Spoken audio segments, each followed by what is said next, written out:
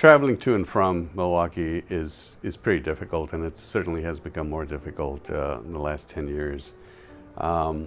It's also, so I often get asked the question, why do you stay in Milwaukee? And there's probably a twofold answer. My wife's from Milwaukee, and she's been here for, all her life. And although she went to school elsewhere, she always came back, and Milwaukee became home. When I came to Milwaukee, I swore I'd live here a year and leave. The airport was that bad, and this was 1982. My feelings haven't really changed. I still think every time I go through the airport that this is my last trip through the airport. But I think Milwaukee offers an awful lot of positives, and particularly as you raise a family. It's not a great environment to raise money, and it's not a great environment to go out and start a business. But what I found is once you actually do that, people who support you through thick and thin. So, and recognizing that businesses go through ups and downs, and you need that support when you're down to your last $10. That's what really kept me in Milwaukee, is that it isn't how you start out, but how you finish that matters around here. It also keeps you very grounded. So being out in Silicon Valley and raising money there, I realized that there has to be a fabulous story that you have to make up in order to attract attention.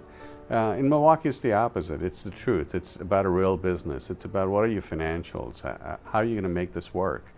And if you actually do that, people do end up supporting you here. So despite the constraints on travel and the fact that I might have to make 3 stops to get to most places that I want to,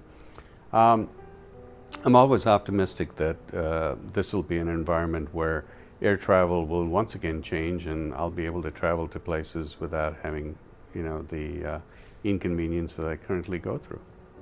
It's interesting for me that you talk about mass transit, and having spent a lot of time in Europe now, and certainly India had a lot of mass transit, but Europe in particular is very good.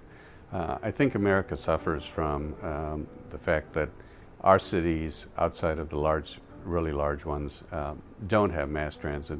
I spend a lot of time in LA, and many times, 23 miles is 4 hours, and it makes you wonder just what could be done if you had mass transit. But it requires a commitment to infrastructure, and Milwaukee has, at least since I've been here, never really committed itself to having true mass transit. We do have the bus system, and it works, but not to the level that it perhaps should.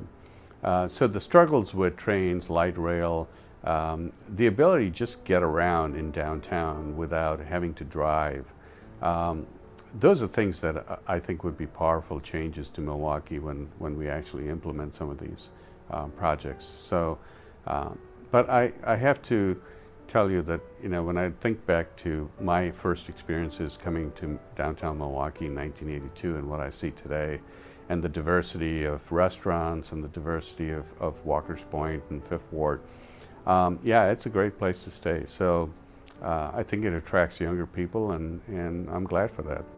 Milwaukee has an interesting set of priorities when you think about the combination of education, racial segregation. One of the things that strikes you when you come to Milwaukee, at least when I moved here, was how racially segregated the neighborhoods were. It's certainly better and it's different, but it's not where anybody, normal people would think it needs to be.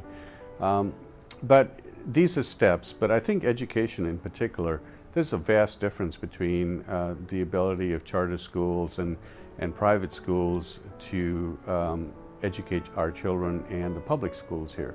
And you find yourself in the suburbs as a solution, if you will, because you want your children to have the best education.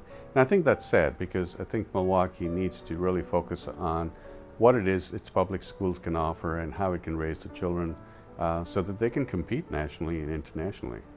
Not all of us have the money to go and make those choices. And those of us who do are going to gravitate towards making those decisions outside of Milwaukee. So it hurts Milwaukee.